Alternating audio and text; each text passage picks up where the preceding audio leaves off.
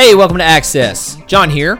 I just wanted to take a quick few seconds and invite you to the Passover Seder that we will be observing March 30th at 6 p.m. here at our church. No, we're not turning Jewish and throwing out the New Testament. We just really want to see how Jesus and his disciples observed the Lord's Supper and to get a picture of how big God is by discovering how a tradition that was practiced for thousands of years before Christ was really all about him. So, we really hope that you'll make plans to join us, and if you come, be sure to bring a small pillow. We'll tell you why later. Today, we're going to continue our study on John 9 by talking about what happened next with a man whom Jesus found blind from birth. So turn your Bibles to John chapter 9 because this message is entitled Simple Defense. Do you believe that you are ready to defend your faith to anybody who might try to make you look foolish for believing in God? 1 Peter 3:15 tells us, "But in your hearts revere Christ as Lord. Always be prepared to give an answer to everyone who asks you to give a reason for the hope that you have. But do this with gentleness and respect." And I think that last part is really something that I would struggle with, is doing this with gentleness and respect. If somebody's trying to come at me and make me look stupid, and they want to know, why do you believe in God? Well, in like manner, I might try to make you look stupid.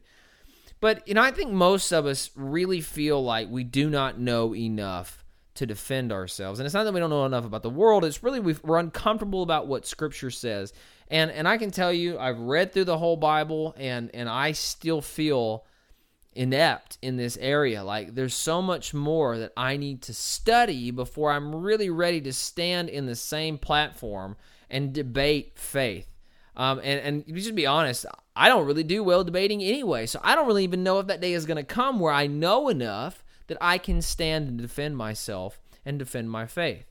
And God bless the people who are truly intellectual and very skilled at being a Christian apologist, somebody who defends the faith. There are people out there that serve in that ministry, and God bless them because the things that they say, they just strengthen our faith. And while other people might be trying to tear us down. But I think that's a common feeling. We just feel like we don't know enough.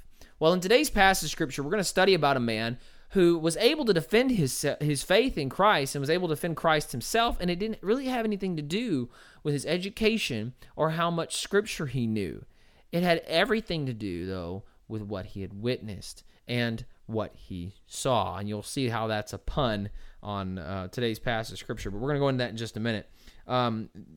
Before we go into that, I just want to ask you, do you feel like you have a good testimony? And I think that's I've heard that a lot in church. I just don't have an exciting testimony. And I think anytime a person might say that, it's because they don't realize and recognize that what they are believing is false doctrine. That you do have an amazing testimony because you didn't come to faith on your own. You didn't just wake up one day and say, you know what, I'm going to be a Christian today. And it might have felt like that, but the reason why you came to faith is because God reached out to you and he unlocked your heart and unlocked your mind so that you could receive. So when you begin considering all the complexities of coming to faith, you had to be born in a certain place to a certain couple, and then they raised you, and maybe your circumstances played out through life, and then that you were able to hear, that the fact that you would hear the message, and not only hear it, but that you would listen to it, or I should say, not only you listen to the message, but that you would hear it in your heart, and then you would receive it. That in and of itself is a miracle. So that is an amazing testimony.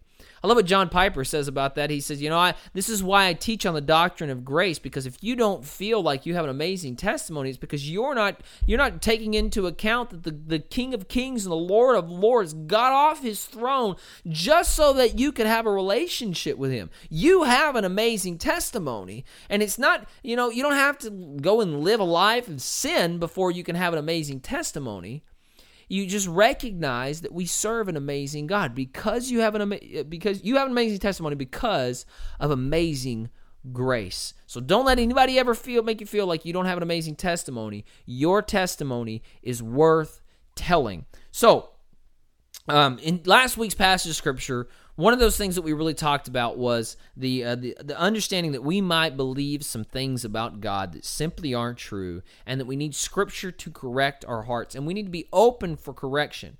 But if you walked away with anything last week, I hope that it elicited a response. The message was able to enlighten us on how much we should want God more than we would want a deliverance from our circumstances. If I had to choose between being completely physically healed and the power of God, I would choose God.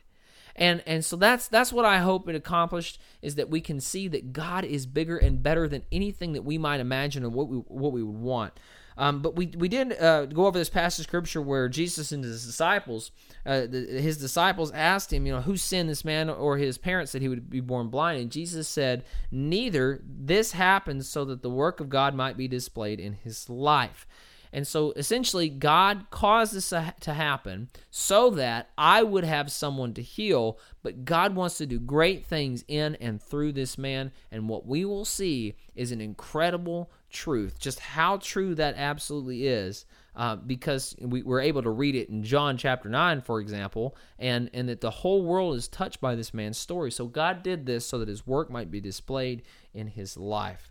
And so in verse 4, I just want to go through this, is that he says, as long as it is day, we must do the work of him who sent me. I want you to pay special attention to the word sent there, so we're going to come back to that. He says, night is coming when no one can work. And while I'm in the world, I am the light of the world. So as we look at this, we see he's saying that I have to do the work of him who sent me. Now, we're going to see in just a second that this was the Sabbath day that he did this. And so that caused a lot of controversy. And it seems like Jesus just flourished in the midst of controversy. In fact, he caused controversy. He could have healed, this man, and he could have healed other people on any day of the week, but he chose the Sabbath. And there's going to be a point behind all of that. And I really want to talk about that. But I just want to talk just really quickly about what Jesus was saying here. He's essentially telling his disciples that time is limited. And he even told his disciples that we must do the work of him who sent me. God is at work, and God doesn't take a day off. He gave us a model that we should obey and observe the Sabbath, but God continues to work. And the work of God is not the same thing as going out from a 9-to-5 job and trying to make money, that there is work to be done on the Sabbath, and that we're going to see some important things about the Sabbath that Jesus was trying to communicate. But he tells them that time is limited, and we need to get out and do the work of God, because night is coming when no one can work, that I won't always be in the world with you to walk around and physically heal people. And he said, that we must do this work. God sent me, the Father sent me to do it, and we don't need to waste time. Time is limited on this earth. And I think that is a message that every single Christian ought to adhere to, that if you are a believer in Christ, if you have a relationship with Christ, then you have the Holy Spirit. And if you have the Holy Spirit, you need to understand that God has put you on earth for a purpose. There is something that we should be doing for God, and that our time is limited on earth. You only have so much time on earth to get the things that God wants to do through you done. So we need to submit to him and do what he's telling us to do, because we always think, well, there's going to be plenty of time tomorrow. We don't need to live that way. Jesus didn't live that way. We need to do God's work now. And so he says, I am the light of the world. While I'm in the world, I'm the light of the world. But he also tells his disciples and his listeners on the Sermon on the Mount, you are the light of the world. So light does basically two things, at least we see in Scripture, and Jesus is going to draw some contrast here between light and darkness, between being blind and being able to see, from worshiping him to blaspheming him. And what we need to understand is that light exposes darkness. Light exposes sin. Jesus told his brothers, he says, for you, any time is right. To go out to the world, any time is right. But the world doesn't hate you like it hates me. It hates me because I expose their evil. I show them that what they're doing is evil. That's what the light does. You ever stumble around in the dark and trip over the coffee table and scrape up your knees and your shins? It happens when you're in the dark. But when you're able to see, you turn on the light and you don't stumble. So not only does it show us where things are in the room and what is in the room, but it helps us to actually see. And so what we're going to see in this passage of Scripture is that Jesus draws a lot of contrast between being blind and sight. And John, he does a beautiful job. The irony of this story is that the man who was born blind, he begins the story blind, and he can actually see. And the Pharisees, who can see in the beginning, by the end of it, you get to see how blind they really are. And we're going to go into that a little bit more in the next message. But today, we see this, that he says, well, I'm in the world, I'm the light of the world. I've got a responsibility, and I'm going to do it. And we, you my followers, we are going to do the work of him who sent me. And in verse 6, it says, having said this, he spit on the ground, he made some mud with saliva, and he put it on the man's eyes. He says, go, wash in the pool of Siloam. This word means sent. So the man went and washed, and he came home seeing. Now, this story is pretty incredible. Why did Jesus make mud? Why didn't he just say, hey, open your eyes and you can see? Why did Jesus wait so long? Why did he do it on the Sabbath? Why did he go to a different day of the week? Why did he put mud on this man's eyes? Well, I have several theories, but this is the one that I like the most. I think that Jesus made the mud. We see this in verse 14, that he did this on the Sabbath. He made mud because I think Jesus wanted to violate man's law of the Sabbath, the Jews' law of the Sabbath. Not God's law of the Sabbath, the Jews' law. He was showing them how ridiculous their stipulations on the Sabbath were. There was actually 39 subpoints to the law. You couldn't run, you couldn't carry, you couldn't start a fire, you couldn't put out a fire, you couldn't cook, you couldn't clean, you couldn't do all of these different things. I read in one place that a woman wasn't allowed to look in a mirror because she might be tempted. She see a white hair and she would pluck it out. You can't pull things, you can't push things, and one of the things that you were not able to do is it says that you were not able to knead dough. And the word for dough is polon, which is the same word in Greek for mud. Now, I think that this is my theory, that in Scripture, that Jesus makes the mud, he needs mud because it was breaking the Sabbath according to the Jews. That he was doing this to really ruffle some feathers up. Why did Jesus do this on the Sabbath? The people were accusing him, we're going to see people were accusing him of breaking the law and being evil because he was kneading dough and kneading mud and putting it on this man's eyes and healing people on the Sabbath. I think what Jesus was telling them is, what else is the Sabbath for? It's a day of rest. Why do we rest? So that we can recover, so that we can heal, so that we can be restored. That's the point of the Sabbath. What else are we here for? It's not good to work 7 days a week. It's not good to work 24/7. You have to rest, and God commands us to take a day of rest. But do you think that God does that so that we had something else to feel guilty about breaking? He does it so that we can heal. We need to heal. And so Jesus was showing them this, that he made mud, he put it on the man's eyes, he told them to go and wash in the pool of Siloam. Now, if you remember the pool of Siloam, I think as we saw this in John chapter 7, that Jesus went to the Feast of Tabernacles. And in the Feast of Tabernacles, I don't know if you remember this, but one of the things they did is they would go down to the pool of Siloam and grab a pitcher and take it back, a pitcher of water, and take it back to the temple and be thankful for that. Because if you actually studied about the pool of Siloam, one of the things they believed about it was that this water would come down from another spring or another source, so it would run down and it would collect in the pool, what they call the pool of Siloam. So this water was sent from somewhere else to where it ended up. And I believe that Jesus is talking about this. Why would John make this stipulation? It's like, well, you see a little thing that says this word means sent. It's in parentheses there. The pool of Siloam, this word means sent. He did that. And notice that Jesus says in verse 4, we must do the work of him who sent me. Jesus is trying to draw a parallel here between the water of the pool of Siloam, how the water was sent. He also says, I am the living water. If anyone is thirsty, come to me and drink. He is the one who has been sent by God. The well, it would spring up, and the water would spring up and would become a well of eternal life. So Jesus has a purpose in doing this, that he sent to this man on purpose. And this story could have ended right here in verse 7, that the God did it, and he was able to see. He came home seeing. That's incredible. That's incredible enough. But what I want you to see is, this incredible reality about this man. In this passage, sorry, I had to send a text there. Somebody was texting me. This man, he has an incredible testimony, and it's really interesting how this happens. He has 5 different conversations in the book of John chapter 9, and it's like his eyes begin to open more and more and more and more. I don't know if you ever have been put under anesthesia. When you come out of anesthesia, first of all, let me tell you, when you go under, I remember one time I was like, I'm going to go under and I'm going to try to stay awake. And it's like the whole world just goes black. Whoom.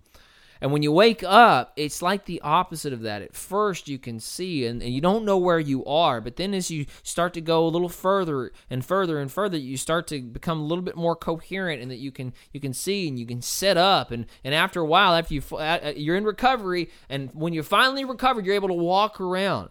And I kind of see that as this man's spiritual journey. And sometimes this happens really quickly, and sometimes it happens slowly. But for this man, it was all in the same day, that who he sees in this scripture, and you're going to see this, that his outlook on Christ is going to change. It's going to develop. It's going to become more clear. This man was born blind. Jesus let him see, but Jesus wasn't there whenever he saw it. And so who he sees Jesus as is going to develop, and it's going to change. This is absolutely incredible. So we see 5 different conversations in this passage. Conversation number 1, we see you see him having a conversation with his neighbors. This is verses 8 through 12. It says, "But his neighbors and those who had formerly seen him begging asked, 'Isn't this the same man who used to sit and beg?' And some claimed that he was, and others said, 'No, it only looks like him.' But he himself insisted, 'I am the man.' 'How were your eyes open?' they demanded. And he replied, 'The man they call Jesus.'" Notice that. He says, "The man they called Jesus made some mud and put it on my eyes. He told me to go to the pool of Siloam and wash, and when I went and washed, then I could see." "Where is this man?" they asked him. That is probably one of the dumbest questions in the entire Bible. They asked a man who was blind and can now see, "Which way did he go?" And he says, "I don't know." Do you know who you're talking to here? I don't know. I didn't see. Okay? So we see this funny exchange, but really, you look what happened in verse 11. He just basically sold Jesus out. And I don't think he intentionally did that. He just said what happened. But Jesus is in hot water. He made some mud and he put it on my eyes. What? Jesus broke the Sabbath by making mud? See, that's where we tend to draw our attention to, that Jesus broke the Sabbath. Jesus healed a man. That's what we should be excited about.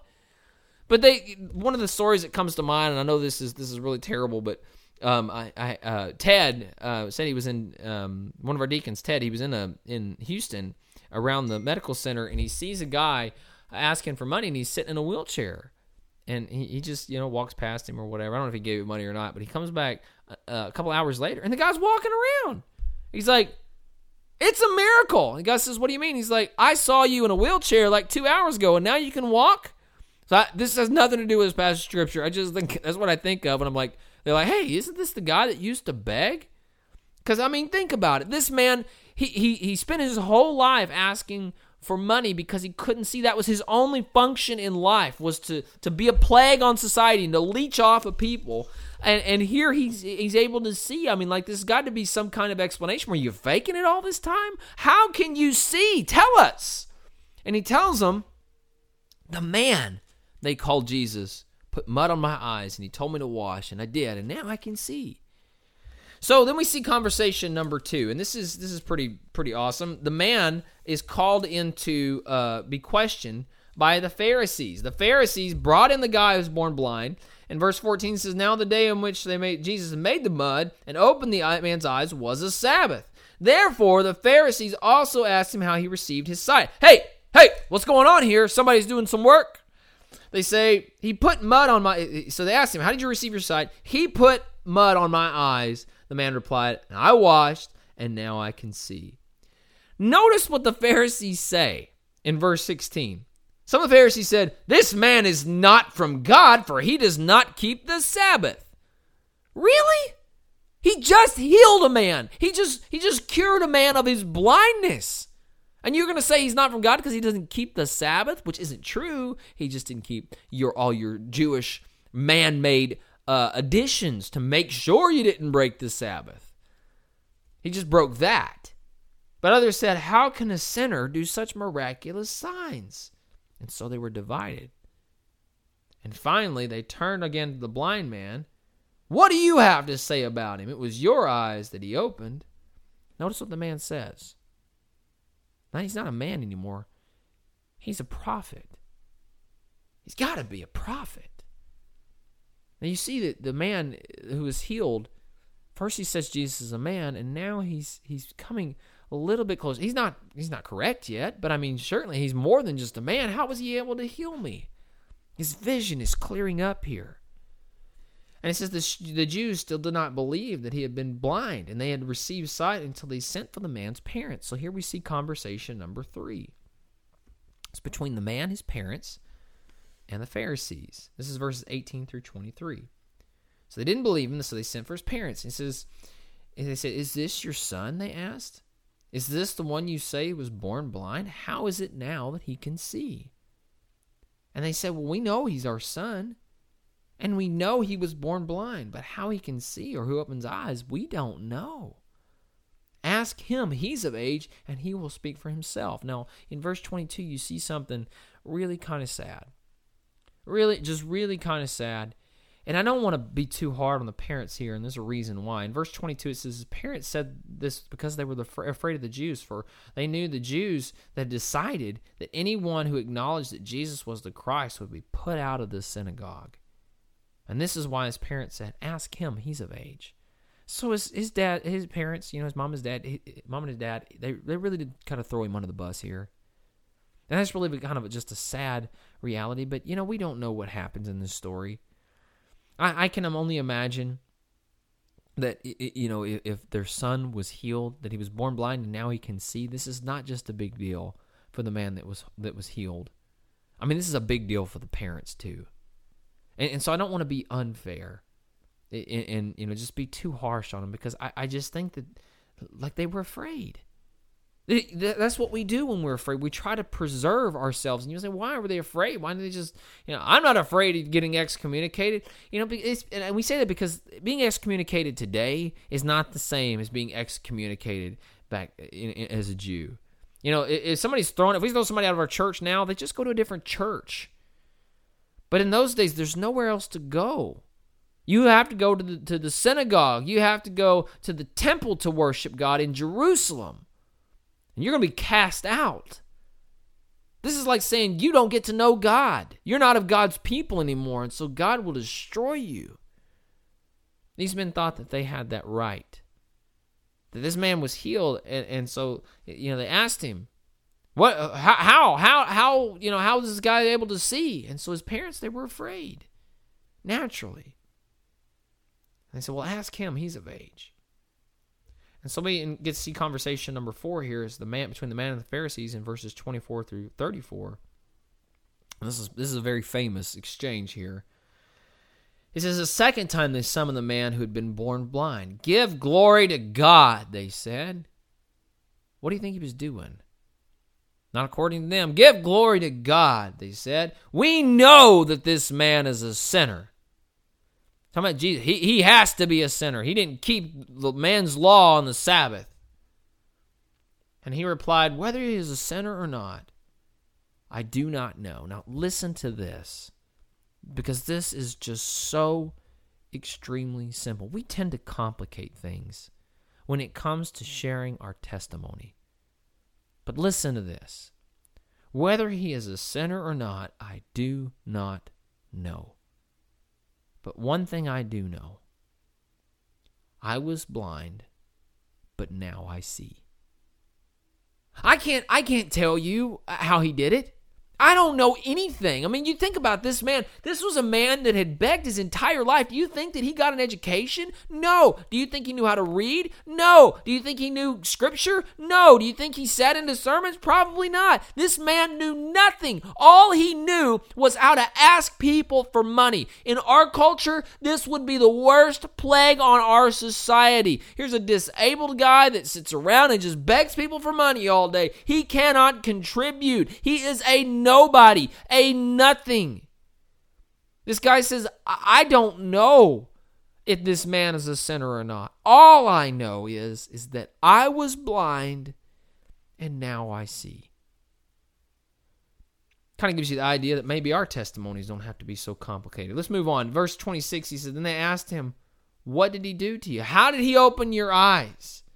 And I love the crass response to this guy, verse 27, because, I mean, you can just see the boldness like bubbling up in this guy, that he began saying, Jesus is a man, that Jesus is a prophet. He's like, well, he says, I've already told you, and you didn't listen. Why do you want to hear it again? Do you want to become his disciples too? So he was a man, incredibly courageous, that God had done work in his life, and he wanted to honor the one who had healed him. And he says to him, do you want to be his disciples too? So now he is siding with Jesus. I want to be this guy's disciple. If he can do that, I want to know how he did it. And then they hurled insults at him and said, you're this fellow's disciple. We're disciples of Moses. We know that God spoke to Moses, but as for this fellow, we don't even know where he comes from. Well, that's very interesting, because Jesus said in John chapter 5, let me go back there just a second. You'll see Jesus confronts him and says, no, you're not disciples of Moses.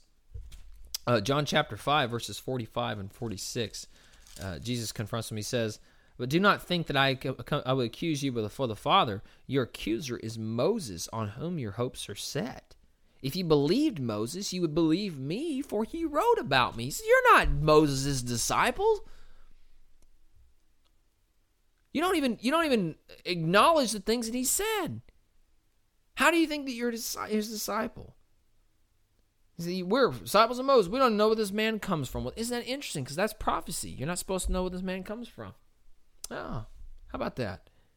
Verse 30 says, the man answered, now that is remarkable. You don't know where he comes from, yet he opened my eyes. We know that God does not listen to sinners. He listens to godly man who does his will. So this guy who has no education now is silencing and shutting up those who are the most educated men about God. That he's defending Christ with a very simple testimony. He says in verse 32, nobody's ever heard of opening the eyes of a man born blind. If this man were not from God, he could do nothing. And so you see in verse 34, so they replied, you were steeped in sin at birth. How dare you lecture us? And they threw him out. Now, when they threw him out, they didn't just throw him out of their presence. They threw him out of the temple, out of the synagogue, out of the faith. So this man who stood up for Christ has nowhere to go now. He was blind, but now he could see. It really makes me wonder if this man was willing to go through all of this to receive healing. Sometimes we pray that God would heal us. Like, God, would you just work this miracle in my life? And we think that God's being cruel because he's withholding the healing. But maybe it's just because we don't want to deal with the aftermath. He knows that we couldn't handle it. I could heal you, but I don't think you're ready for what comes next. Here's this man who's thrown out. And we see conversation number 5, and that's between the man and Jesus. Jesus seeks him out in verse 35 through 38. He hears about, this is what it says, Jesus heard that the man had been thrown out. And when he found him, he said, do you believe in the Son of Man? Who is he, sir? The man asked. Tell me so that I may believe in him. And Jesus said, you have now seen him. In fact, he is the one speaking with you. And then the man said, not you're a man, not you're a prophet. He said, Lord, I believe. And he worshiped him. we need to understand that God is at work. God is at work in our hearts and in our lives, and when we come to faith, we have an amazing testimony. It's not that we were steeped in sin at birth. It's not that we went through all these things and we turned away from sin and we turned to Jesus, which that might be our testimony, but that's not what makes our testimony amazing. What makes our testimony amazing is because God seeks us out. Jesus sought this man out, and this guy was a nobody. Think about that for just a second. What could he contribute to the faith? Nothing. This was just a man that sat around and begged all day. What did he know? What was God going to gain out of that? Nothing. That's why it's amazing grace. Now, I think we like to think because we have an education, or because we live on a certain side of the train tracks, or because we have a big house, or because we have a lot of money, or whatever it might be, I'm so talented and God really needs me on his side. You have nothing you can contribute to the kingdom. Nothing. Zero. But see, God calls us anyway. You say, well, what about those great works that I've done in God's eyes? Do you remember what Jesus said about that? He says, I'm going to separate the sheep from the goats, and the goats are going to come to me and say, well, Lord, Lord. He says, not everybody Lord says, Lord, Lord, is going to enter the kingdom of heaven. Lord, didn't we do miracles in your name? Didn't we cast out demons in your name? He says, depart from me, you workers of iniquity, for I never knew you. You think that man's work is actually contributing to the kingdom of God? It is God himself that does this work in and through us. He wants a broken vessel that he can use to do his glory, so that he will get the glory from his work. We can contribute nothing. That's why it's amazing grace. That's why you have an amazing testimony. Because I was nothing. And God took me, and he transforms me, and he uses me. We have this opportunity to tell the world what God has done in us. And we think, if I just knew more, I'd probably feel a little bit more confident. I think it's because you're making it all about you.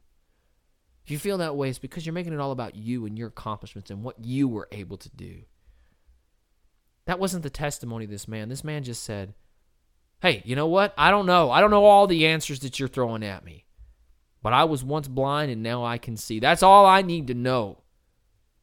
I lived my life completely self-absorbed, and then God opened my eyes. Literally and spiritually, I was blind and now I see. Do you know what that means? That means that we could walk into a debate of Christian versus atheism and then say, you know what? I don't know all the answers to your questions. I don't know all the responses to your accusations. In fact, I know very little. In fact, I probably know nothing compared to you. But I'm going to tell you one thing I do know. I know I was once blind and now I can see. And that's something that you can't take away from me. And that none of your logic and none of your beautiful words or how much education you received or how many molecules you've inspected can change that. I once was blind and I now can see. Explain that to me. We have an incredible testimony because God is at work. And we need to understand that God is at work to bring all of the circumstances in our life, all the things that we would change about God and about our life, God is bringing all those about for a purpose. We also need to understand that purpose is only going to be found in Christ. So I have a couple questions for you before we dismiss. I know I'm kind of going long here, but I want to challenge you. First of all, do you worship Jesus? I mean, are you still saying in your heart, he was a good man? He's a prophet. I'm sure he did lots of good stuff. It's things that I can't explain. Or do you say that he's Lord? Because it's my prayer that you will be brought to the faith, and I have faith and confidence that you will. You'll be brought to the faith. And some of us, it's incredible. Some of us, it's really quick, and some of us, it takes years. It took me 19 years to surrender to the Lord. I grew up in church, hearing sermons every Sunday. I went to church 3 times a week. I was 19 when I surrendered to Him as Lord. Sometimes it's quick. Sometimes we're the first person in our family, though. And so if you worship the Lord, do you find that worship strengthening in the midst of family members who don't believe? Because that's what God wants to do with us. If you have family members that don't believe, let me tell you something. God wants to work in and through you to reach them. We don't know what happened to this man's parents. We just knew that they were afraid, and with good reason. But they weren't looking at who they should be afraid of. That this son of ours was blind, and now he can see. And you know what? Perfect love casts out all fear. That God would do that for him to help him. It's a beautiful thing. The last thing I want to say is that if God was seeking this man, God's seeking you. And we really ought to take that to heart, that if God is seeking a man like this that can contribute nothing, that we also can contribute nothing. But think about how much further ahead that we are than this guy. That we can read, that we can see, that we we can study Scripture for ourselves. Such a beautiful opportunity.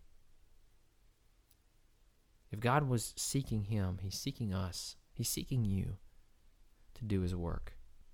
My question is, are you ready to testify about Him? Or are you still feeling like you just don't know enough? Because if you feel like you just don't know enough, maybe God needs to open your eyes and help you to see. It's not about what you know. It's about what you've witnessed God do in your life. Hey, thanks again for listening. We pray that God blessed you through this message and has given you a clear direction for your life. Please remember to download our church app by searching FBC Runge in Google Play or iTunes, and remember to subscribe to our podcast so that you never miss another message. If you have any questions about today's message, you can contact us via Facebook or Twitter or use our website. Until then, we hope that you share in our vision to help people take root, grow, and bear fruit. And if so, then let's get out there and get to work.